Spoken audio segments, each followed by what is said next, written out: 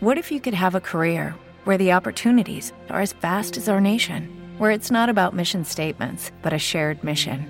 At U.S. Customs and Border Protection, we go beyond to protect more than borders. From ship to shore, air to ground, cities to local communities, CBP agents and officers are keeping people safe. Join U.S. Customs and Border Protection and go beyond for something far greater than yourself. Learn more at cbp.gov/careers. Lucky Land Casino, asking people, what's the weirdest place you've gotten lucky? Lucky? In line at the deli, I guess? Aha, in my dentist's office. More than once, actually. Do I have to say? Yes, you do. In the car before my kids' PTA meeting. Really? Yes. Excuse me, what's the weirdest place you've gotten lucky? I never win and tell. Well, there you have it. You can get lucky anywhere, playing at LuckyLandSlots.com. Play for free right now. Are you feeling lucky? No purchase necessary. Void where prohibited by law. 18+. Terms and conditions apply. See website for details. Warning, this is a true crime podcast and is not suitable for all audiences. Please use discretion. An extra warning on this episode. This episode features a child victim. The descriptions will not be explicit and carefully and respectfully told, but please take extra care whilst listening. This is an episode I didn't think I would ever do. I carry cases with me. I've been open about that before, and when a case involves a child, it carries heavily on me for a long time. I have a deep empathy for their families who have endured the worst pain imaginable, and to listen to these cases can be traumatising. I have 2 children, one in primary school and one at preschool. It feels a step closer to home, but there's a genuine reason I decided to do this case, as with every case I cover. Last year, I saw an article in the newspaper about this case, and there was something in that article that felt so important, something to do with the family members and what they were fighting for, and I wanted to do whatever I could to bring that message to other people like you, because together, people like us might be able to prevent the worst from happening to another family. I'm Naomi Channel, and this is Real.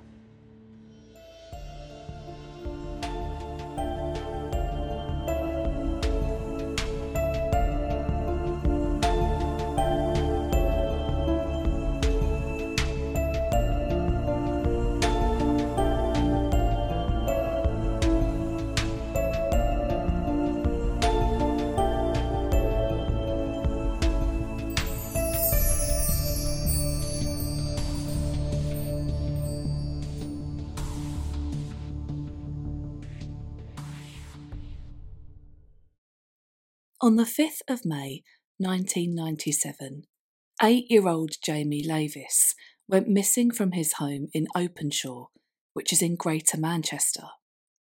Jamie's school photo shows a smiling boy that I would confidently bet would be described by many as cheeky. A broad smile, smiling eyes, neat cropped brown hair, and what looks like little dimples at the end of his smile. This was 1997, so I wasn't far off 8 myself at this time, and the world was definitely a different place back then, especially when it came to the socially acceptable freedoms that children had. I would be allowed to play outside in the local street. I'm sure many of you were too. Nowadays, that seems to be more prohibited. So when he wasn't at home on the afternoon of the 5th, his parents weren't overly worried. They assumed he was at a friend's house. But as the afternoon got on and turned into the early evening, their anxiety surrounding their son's whereabouts started to increase. The day before, Jamie had been home all day because he'd been grounded. His parents started to make calls to try and locate their son, but with no luck. This soon turned into a search, with the police assisting the family. Missing posters started to go up in the local area, and the community were desperate to find Jamie. There were search teams wading through water, police riding on horseback, and at the time it was one of the largest searches that Manchester police had ever undertaken. It wasn't long before people came forward with some information. They told the police that they'd seen a boy matching Jamie's description on the 219 bus. The police tracked down the driver, a man called Darren Vickers, and he confirmed that he had seen Jamie on his bus that day. He also said that he had told Jamie's sister that too, when she'd been out looking for him. He said that he knew about the missing boy and saw her in one of the search parties, and he said to her, he didn't happen to be wearing a blue Reebok tracksuit, did he? She confirmed that he had, but he hadn't followed this up with the police. For Jamie's mother, Karen Spooner, and his father, John Lavis Sr., this was the first piece of promising news that they had received. Darren told the family that Jamie had bought a day-saver ticket that allowed him to ride the bus all day long, and that he'd done just that, sitting on the bus, looking out of the window. Darren assisted the police with their inquiries, and the police started to investigate this new lead. Meanwhile, the police held a press conference to try to trigger the memories of anyone who might have seen Jamie or have seen anything suspicious. Here's Jamie's mother Karen talking at the press conference alongside a police investigator. If anybody out there knows where Jamie is or is giving him food, please just get in touch with the police. Everybody's waiting for him to come home. Now, Jamie's described as being small for his age. He's about 4 foot tall, and he wears clothes that are made to fit a 5 to 6 year old. As word started to spread around the local area, multiple people told the police that they had seen Jamie on that 219 bus on the 5th. That day was the May Day bank holiday in the UK, so the schools were off and a majority of people were off work too. It was thought that Jamie was going into town to get his mother a birthday present. As days passed, the pressure on the local police was growing. Where was Jamie? How could a little boy just get off a bus and vanish? And if something had happened to Jamie, were other local children at risk? Did they have someone on the loose who was hurting children? Karen and John were in a real-life nightmare, and they needed all the support that they could get. And they found that support in Darren. As in Darren, the bus driver, the last person who had seen Jamie alive. He quickly became a good friend of the family. He was very active and vocal to both the community and the press in the search for Jamie. He felt some responsibility at being the last person to have seen him alive, and he became the unofficial spokesperson for the family. He said this was to take the pressure off them having to deal with journalists whilst they were looking for their son. Here he is, speaking to the local news. Somebody out there's got to be sick, keeping a child of that age. You know, it shouldn't be done. If they had any respect, they'd just hand him over to the nearest police station. Just let the child go in, just let him come home. He's not in trouble, he's not nothing, he's just wanted. Very soon after Jamie went missing, Darren Vickers moved into the home of the Lavis family. Yes, I know, that's strange. He was also driving the campaign for Jamie's safe return. The Lavis family had 4 other children, and he was helping out with them too. If that wasn't strange enough, there are a few more other strange things that happened. Darren, who was also a father himself, was expecting another child with his partner, yet he moved out of their home and into the Lavis' home, and he slept in Karen and John's bed. They gave up their room so he could sleep in the bed, and they slept downstairs on the sofa.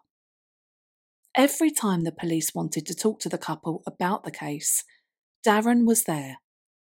He even lost his job because he took so much time off searching for Jamie.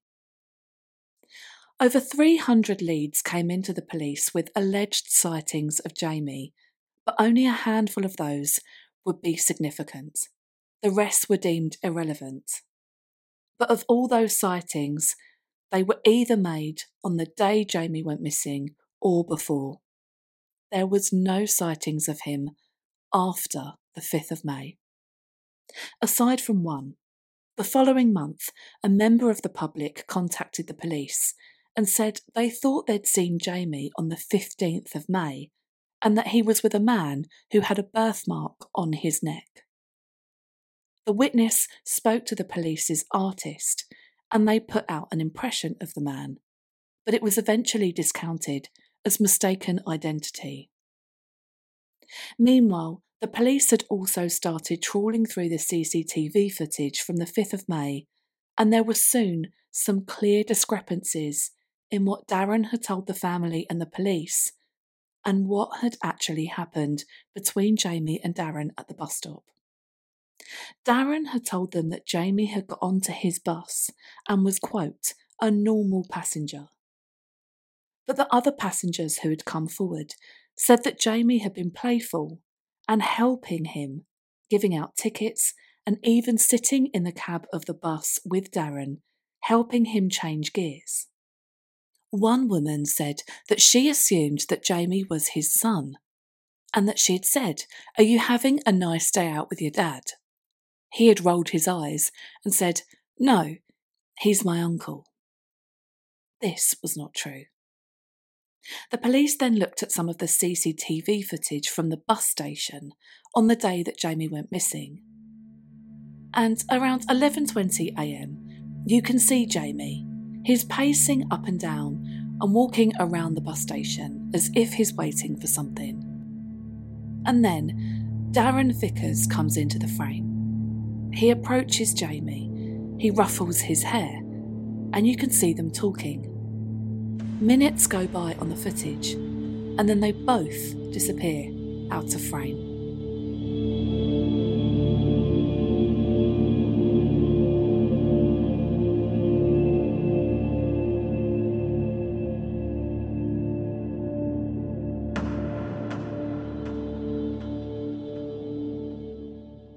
Why had Darren not told the Lavis family about this?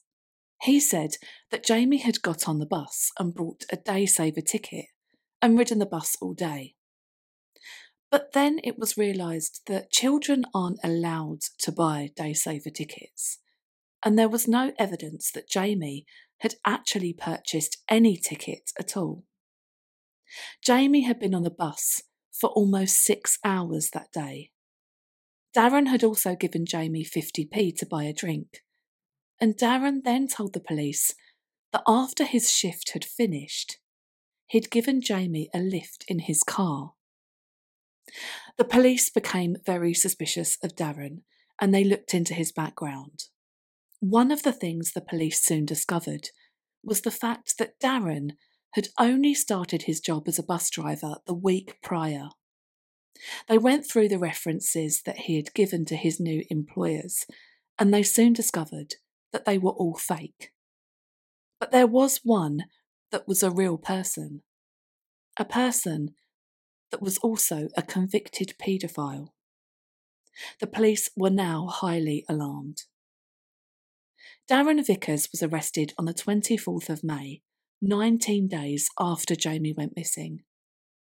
But Jamie's parents were adamant that Darren was innocent. They believed that the police had no other leads and had arrested Darren to look like they were making progress. The police went as far as to search Darren's home and car. He was questioned by detectives in the case, but though they remained suspicious, nothing in those interviews gave them a reason to charge him, and Darren was released. Jamie's parents were waiting outside of the police station for him, and when they got home, they had a party. Yes, They celebrated the release of their friend, who in the last 3 weeks had moved in with them and become an unofficial member of the family.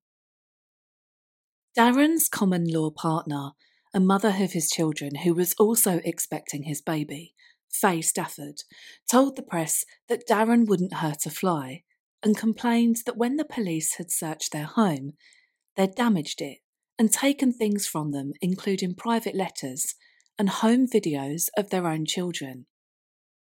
Darren was desperate to clear his name, and he invited a TV crew into the Lavis home, where he was living, to give them his side of the story.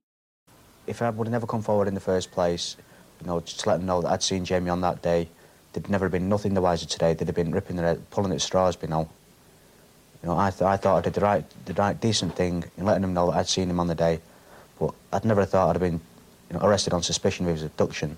I think it's just a joke. That I've got nothing to do with the abduction of James Lavis, and I've got the backing of the Lavis family, relations, everybody. A popular TV show in 1997 was Crime File, and 2 months after Jamie vanished, the producers wanted to do a reconstruction of Jamie's last known movements. A young actor played Jamie, and Jamie's family, his older brother John Jr. and Darren Vickers, were all involved in the reconstruction. After this programme went out, an anonymous tip came into the police station. The phone caller said that Jamie's body was buried in a shallow grave in an area called Bogart Hole Clough in Manchester.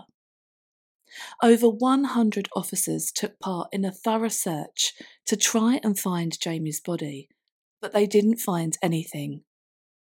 This case was still fresh, and news producers would often feature Darren on their news programmes. He was still making himself the unofficial spokesperson for the family, despite having been arrested. The trust the Lavis family had in Darren was paramount, and the police found it hard to keep the family updated, knowing that anything they said to them would ultimately be heard by Darren.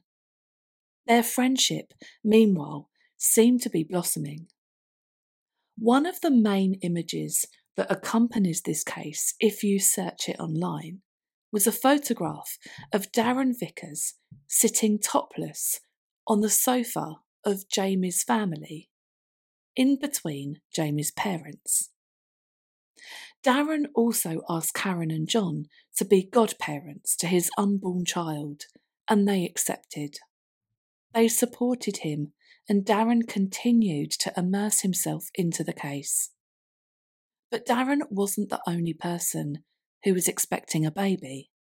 Karen, Jamie's mother, discovered that she was expecting again and told the press that if she had a boy, they would call him Aaron James after his missing brother.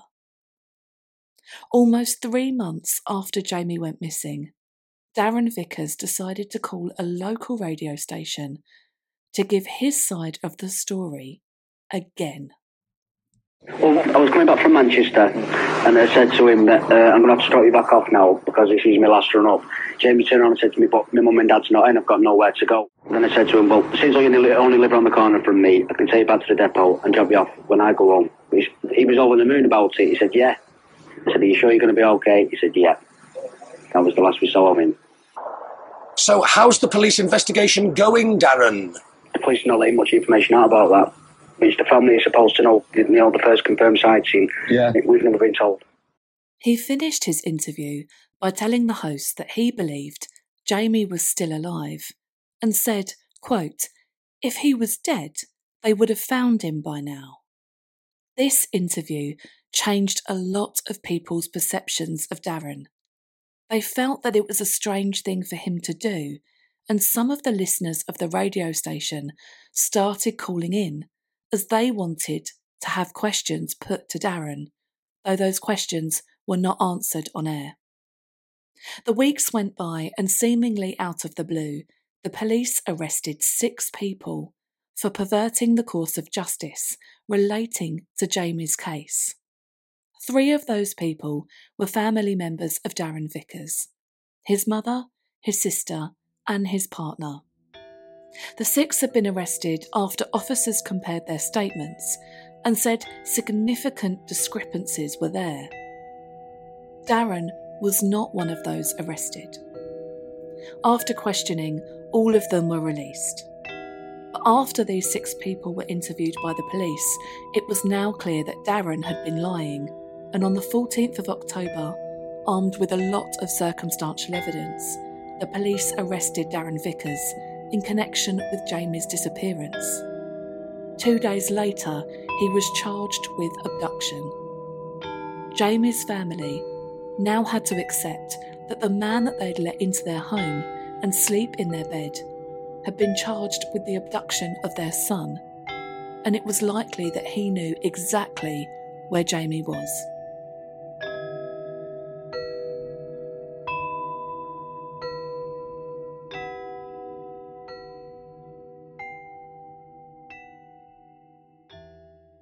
Judy was boring. Hello. Then Judy discovered ChumbaCasino.com. It's my little escape. Now Judy's the life of the party. Oh, baby, mama's bringing home the bacon. Whoa, take it easy, Judy. The Chumba life is for everybody. So go to ChumbaCasino.com and play over 100 casino-style games. Join today and play for free for your chance to redeem some serious prizes.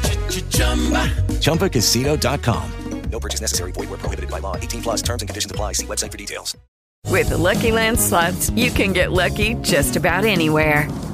This is your captain speaking. We've got clear runway and the weather's fine, but we're just going to circle up here a while and get lucky. No, nothing like that. It's just these cash prizes add up quick. So I suggest you sit back, keep your tray table upright, and start getting lucky. Play for free at LuckyLandSlots.com. Are you feeling lucky? No purchase necessary. Void where prohibited by law. 18 plus terms and conditions apply. See website for details. Darren's constant need to put himself in the media backfired on him when 2 teenagers came forward to police and said they recognised Darren on the TV as a man who had previously lured them to some local woodland in a place called Reddish Vale Golf Course in Stockton.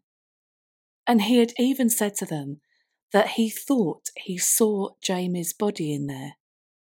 He had a picture of Jamie on him, and he showed it to the 2 teenagers. When he did that, the teenagers turned around and ran away. When the police heard about this, they immediately issued a search of the woodland. And on the 24th of October, the police found Jamie's clothes, and amongst those clothes was a child's jawbone. It was confirmed as Jamie's through dental records. This was utterly horrifying and confirmed the suspicions that Jamie had been murdered. Over the coming days, other parts of Jamie's body would be found, but not all of them. Darren Vickers was then charged with murder. He denied all charges. Karen, Jamie's mother, reacted to the news. Police officer said, "We've found the remains, we've had it tested and it's Jamie." And I said, "No, it's not." I said, "No, it's not Jamie," and I wouldn't believe it for months.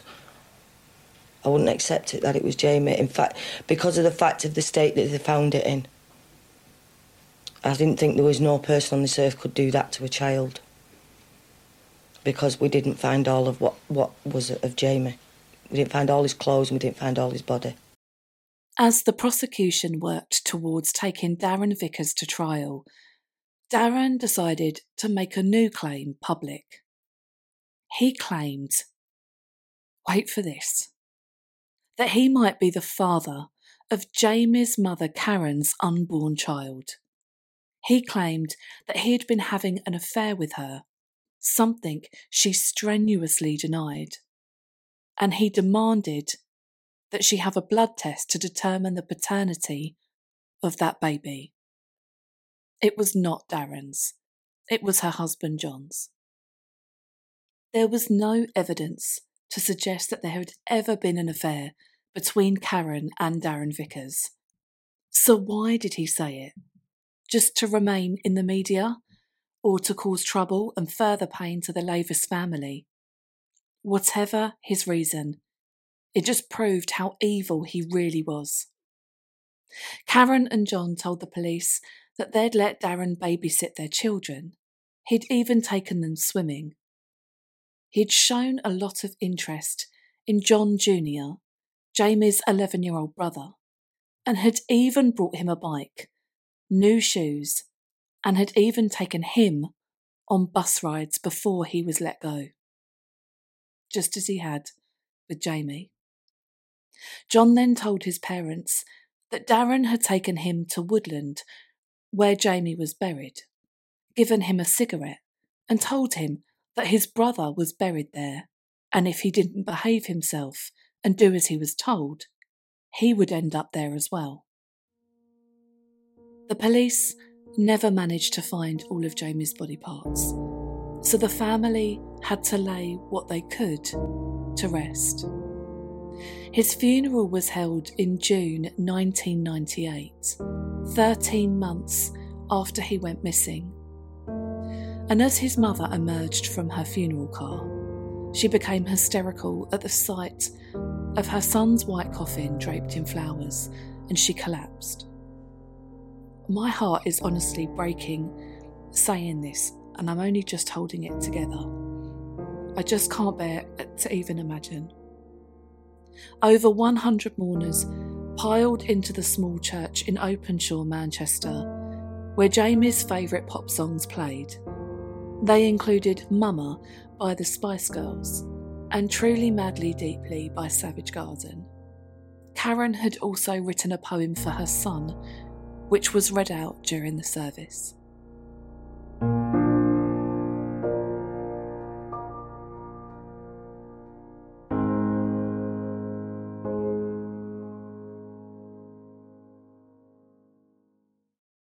Whilst Darren was on remand awaiting trial, he wrote a 15-page letter, which he gave to his cellmate, who then passed it on to the police.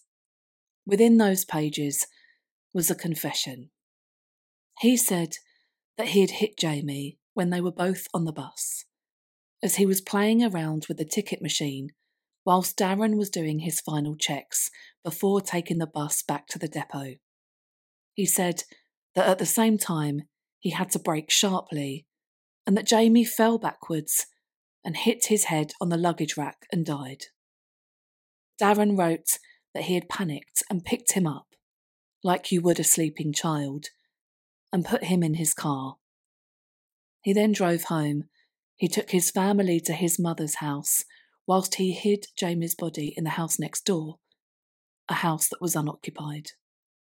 He then went to get Jamie's body and put it into the woodland. There were clearly lies being told by Darren here, especially as Jamie's body had been dismembered. The police didn't believe that this was an accident. They were certain that there was another motive for Jamie's murder, and that it was a sinister one. They believed that Darren was a paedophile and had been grooming Jamie on the bus that day. They then believe that he took him to Woodland because there was a golf ball in Jamie's trouser pockets. The Woodland was next to a golf course, and the police believed that Jamie had found a stray golf ball, picked it up, and put it in his pocket before he was killed. The police were convinced that Darren had sexually assaulted Jamie, and that his motivation for killing him was to stop him from telling anyone. The family thought that his confession would mean that they were spared the difficult task of sitting through a trial, but they were wrong. Just when you thought Darren Vickers couldn't get any more evil, he proved once again that he could. First, he retracted his confession and opted to go to trial. And then he turned on John Lavis, Jamie's father, and tried to implicate him for the murder of his own son. As he presented his own defence, he told the jury that John had a violent streak, something that John's surviving children denied. He then told the jury that he and Karen, Jamie's mother, had been searching a park 5 days after Jamie went missing, and that they ended up having sex. He said they were intimate on 11 different occasions, and this was why he'd wanted the DNA test previously. Karen took the stand and swore that they'd never been intimate, and that she'd always been faithful to her husband of 18 years.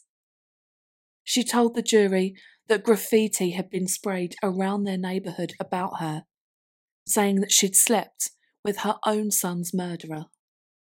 This evil man was intent on making their lives hell. The jury unanimously found Darren guilty, and he was sentenced to serve a minimum of 25 years in prison. I so wish I could tell you that that was the end of Darren Vickers' evil on that family. 4 days after the trial, the detective on the case visited Darren, who tearfully admitted that they got it right. He had sexually assaulted Jamie on the bus, and then he'd killed him. He also said that in the past, he had frequented areas where he knew there were youth groups for disadvantaged children, including soup kitchens, because he knew that if he propositioned them, they might be more willing to sell themselves for money. He also retracted his claims about John Lavis being violent towards his children. But his evil side soon came back to the forefront again when he tried to appeal his conviction. In 2005, his mother came forward and said there was new evidence that gave Darren an alibi for the night that Jamie was killed. He tried to appeal a further time, but both appeals were rejected. Sadly, John Jr., Jamie's brother, who was also groomed by Darren, died at the age of 30 in 2017, and in 2020, Jamie's father, John Sr., died too. I said at the beginning of the episode that there was a reason that I wanted to cover this case, and it was because of something I'd seen in the news just last year. Darren Vickers was jailed for a minimum term of 25 years in 1999, which meant that he could be released this year in 2024, around our children as a free man. I wanted to just bring to light again that for families of victims, this is a reality. Sometimes family members will get to have input at parole hearings, or they will at least be able to issue an impact statement to the parole board, asking them to keep their loved ones' killers off the street. In my very first episode of Real, I interviewed a man called Dale, whose mother, Kathleen Griffin, was murdered in the most brutal way by a homeless man that she had taken in and cared for. He was up for parole after just 7 years. Dale came onto the show to ask for help in getting people to sign a petition that he could use to try to help keep his mother's killer behind bars. Luckily, it worked, and Scott Hilling remains behind bars, not just because of the petition. There were other factors too. But if you look online at different petition websites and social media pages, you will see hundreds of petitions. Ones from families asking the public to sign to keep their loved ones' murderers off the streets and out of our communities. Some of the petitions that I saw today included ones to keep John Venables, Colin Pitchfork, Stephen Lisk, David Minto, Stephen Barker, Robert Brown, and David McGreevy inside. The list is endless. And behind each of these petitions is a family missing a loved one because of these people. And remember, we can have our say. We can write to our MPs. We can sign petitions, and we can show support to those who are trying to keep our streets safe and to maintain justice for their loved ones. This was something that the Lavis family will still have to deal with in the future, and it brought home to me just how prolonged this nightmare has been for this family and for thousands of others across the world who are trying to keep the people that took their loved ones from them inside. As they try to move on with their life without Jamie, the potential release of the man who ruined their lives must undoubtedly stay at the back of their minds. Thankfully, the parole board decided that they would not release Darren Vickers or move him to an open prison for now. He will stay behind bars. How a man who was so manipulative and calculating could ever be set free again is beyond me. To continue to groom the brother of the young boy that he had just murdered, that tells you everything you need to know. And I truly hope Darren Vickers remains behind bars for the rest of his pathetic life.